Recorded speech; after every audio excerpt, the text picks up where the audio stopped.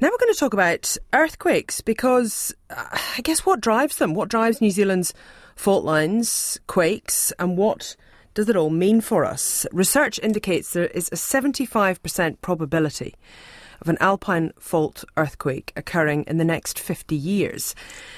And there's a 4 out of 5 chance it'll be a magnitude 8 plus event. Also, the Hikarangi subduction zone, located off the east coast of the North Island, is potentially the largest source of earthquake and tsunami hazard in New Zealand. Plenty other less well-known but still risky faults. We haven't even mentioned the Wellington one yet. Principal Scientist at GNS, Graham Leonard, is with us to explain some of the fault lines that built Aotearoa and how they continue to shape and indeed shake the land. Kia ora, good morning. Kia ora, Susie. Thanks for having me on. Oh, thanks for being here in the studio as well. The different fault lines, if we start with the big ones, the Alpine fault, what types of faults are there around New Zealand and what does drive them? Well, I guess it's worth taking a step back and thinking about the way the planet works. So New Zealand's sitting on top of a continent, Te Rua Maui, Zealandia, and it's like 95% underwater. And right where we are, there's a plate boundary of these tectonic plates on the planet going right through the continent, and it's pushing a little bit of that continent out of the water. And that plate boundary is basically a huge fault line. It's the fault line between these plates on the surface of the planet. And the Pacific plate on the east is pushing against the Australian plate on the west. And it's doing two main things. In the North Island, it's pushing under from the Pacific. It's pushing under the North Island and kind of driving the North Island out of the water a bit, crushing it a bit, creating the mountain ranges, and driving the volcanoes in the North Island. It switches in the South Island because you've got continental crust both sides of that boundary, and they're colliding together, just like the Himalayas, and they're smashing into each other and pushing up an Alps, the Southern Alps, and it's coming at an angle, so they're sliding past each other as well, giving you the Alpine fault, which is pushing up and sliding past, but it's all driven by the same plate boundary. Okay, and this is our little bit of the Pacific Ring of Fire. That's exactly right. Yeah. So the same process is going on all the way around the rim of the Pacific, up through Japan, around through North and South America. Okay, so as you say, you can literally see it. If you fly over New Zealand, you can see it. You can see it happening. You can see it happening in the landscape, and many different disciplines look at it from different ways. So I'm speaking on behalf of a wide range of scientists throughout the country, throughout all of our universities. You can see it under the ocean. So if you go to Google Earth or Google Maps, you can see the mid-ocean ridges way over in the East Pacific that are spreading and pushing the Pacific plate across. Off of the east of the North Island, you can see the trench just offshore of Hawke's Bay, where that subduction's happening, where the Pacific plate's pushing down, and you can see the Alpine fault. The Alpine fault has been said to be the longest straight line on Earth, and it's this sliding fault line. And it's our contribution to understanding plate tectonics. A guy named Howard Wellman, who was an Englishman in New Zealand, he realised that the rocks in Nelson were offset, but the same as the ones in Fiordland by hundreds of kilometres, and they had to have slid apart, and it heavily contributed to understanding that plate tectonics happened. So the risks in New Zealand they're kind of everywhere for a bunch of different reasons, aren't they? Yeah. So there's a risk of earthquakes, and there are fault lines, and a risk of earthquake shaking everywhere in New Zealand, actually everywhere on the globe. But it's higher in New Zealand because we're right close to this fault line pretty much everywhere. So we focus on, I guess, there's probably a top 4 places. You mentioned a couple in the intro. Shall we do the greatest hits then? Let's do the greatest hits. The greatest hits of New Zealand's fault lines. Yes, exactly. So you mentioned the Alpine fault, and you gave the stats on that in the South Island, and you mentioned the subduction zone off the North Island, which is it really is that plate boundary. It's the biggest fault, so it can give us some of the biggest shaking. It can potentially give us big tsunami. We've talked about that in previous segments here. In between, we've got the Wellington region, which is kind of a transition zone. You've got crustal faults kind of like the Alpine fault, but splintered up into multiple faults, and you have that subduction zone under Wellington. So you kind of got the Alpine fault, the subduction zone, and Wellington between. The fourth is really everywhere else, and we kind of forget to talk about that. There are faults throughout the country and a chance of shaking all over. And actually, I was talking to a colleague about this, and his point was, actually, when you add up all those other fault lines, the chance of the next quake is probably greatest on one of those other ones that outside of those big three areas. And we often we talk about those areas as being lower seismic risk, but it's not no seismic risk. Places like Auckland region, Dunedin region, where we've got a lot of old buildings that haven't seen any big quakes for 50 or 100 years, we can get big earthquakes, and they're actually quite a lot more likely than somewhere like Australia. We've seen earthquakes in the last couple of years in Melbourne. Yeah. 2021 did damage there. Newcastle, I think back in the 80s in Australia, quite a bit of damage. That's a place that's not on a plate boundary, and you can still have damaging quakes anywhere there. And in New Zealand, the risk over the whole area is higher. We often talk here about low, medium, and high seismic risk. It's probably better to think about high, very high, and very, very high.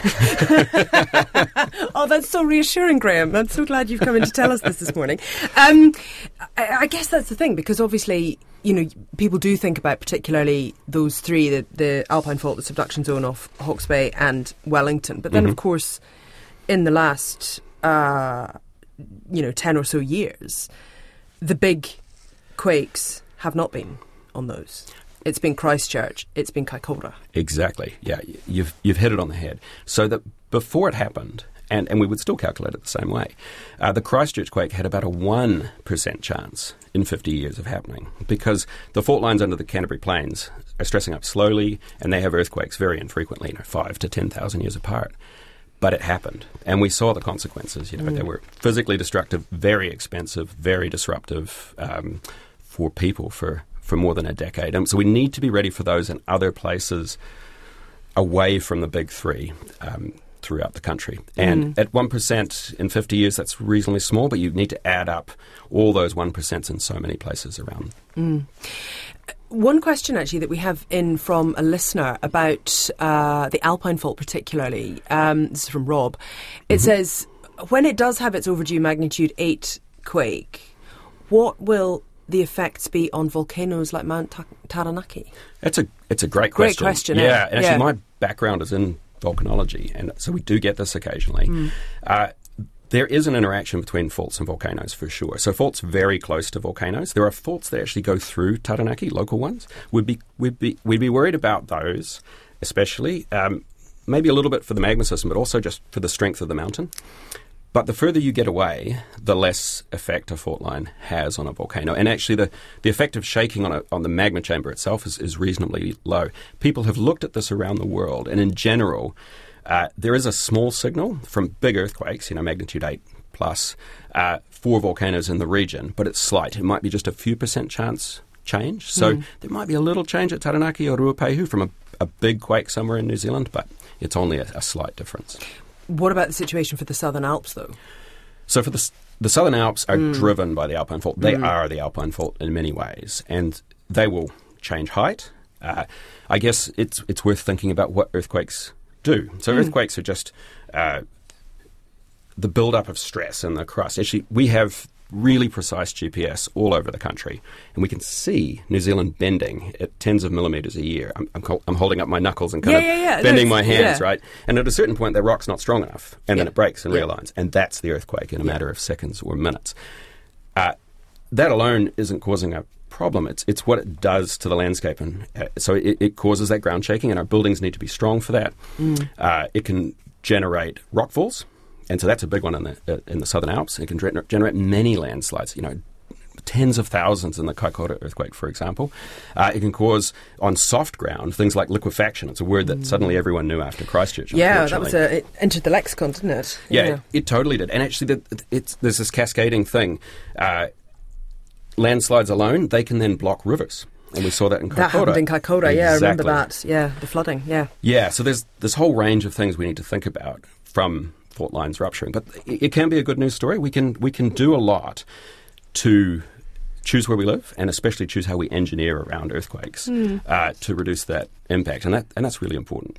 Yeah, so what sorts of things are we able to do when it comes to managing it, and what kinds of things, even on that sort of micro level, what can people do at home?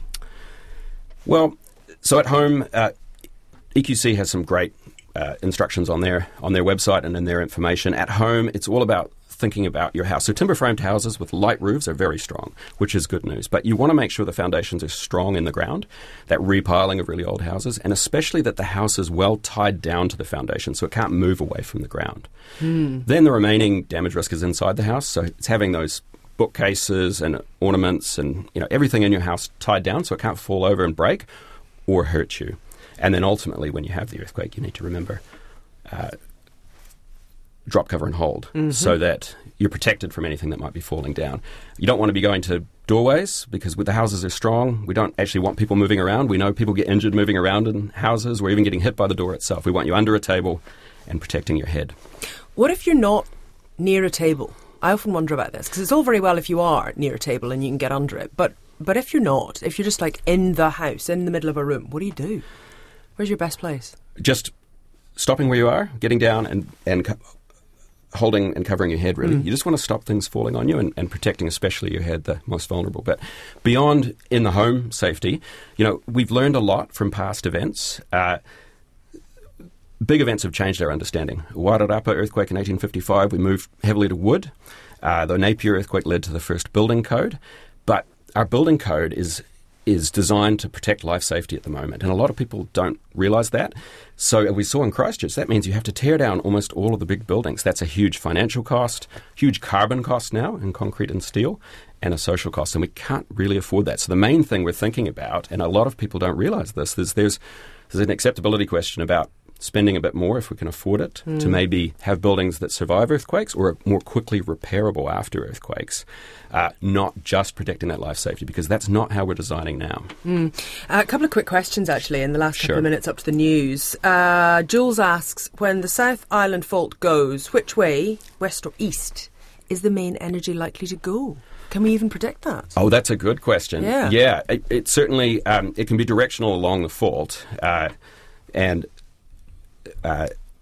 it's going to be directed, to some degree along the direction of the Alpine fault. We saw that actually in the Kaikoura earthquake. We saw more shaking and ground damage up in Wellington because those fault lines do direct, parallel to the Alpine fault up to Wellington.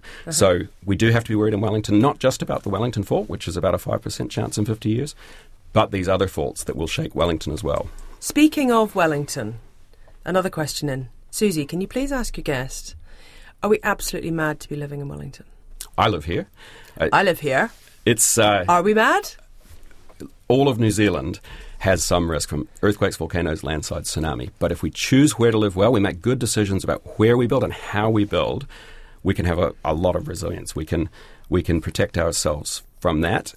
It is risk everywhere in New Zealand, really, and it's just about thinking about how you build and where you build in the Wellington area. A quick word, I suppose, on base isolators before we go, because that obviously is a huge thing that you can't really necessarily add them to your home, but it's a big deal for some of the big buildings, particularly in places like Wellington. Yeah, so base isolators are a New Zealand invention, so we can be really proud of that. That separates and changes the frequency of the shaking from the ground to the building. They're like big rubber and lead bearings. You see them under Te Papa. You can go under Te Papa and see them there. They're under the hospitals. Under Parliament? Yes, under high importance buildings like that. And actually you can put them under a lot of places. We invented these things, but we're actually behind in putting them in lots of buildings compared to other countries. I just noticed in researching for this year, the first private apartment building's gone up in Wellington with base isolation, and they're marketing it that way. The question might be, could all of our buildings be like that?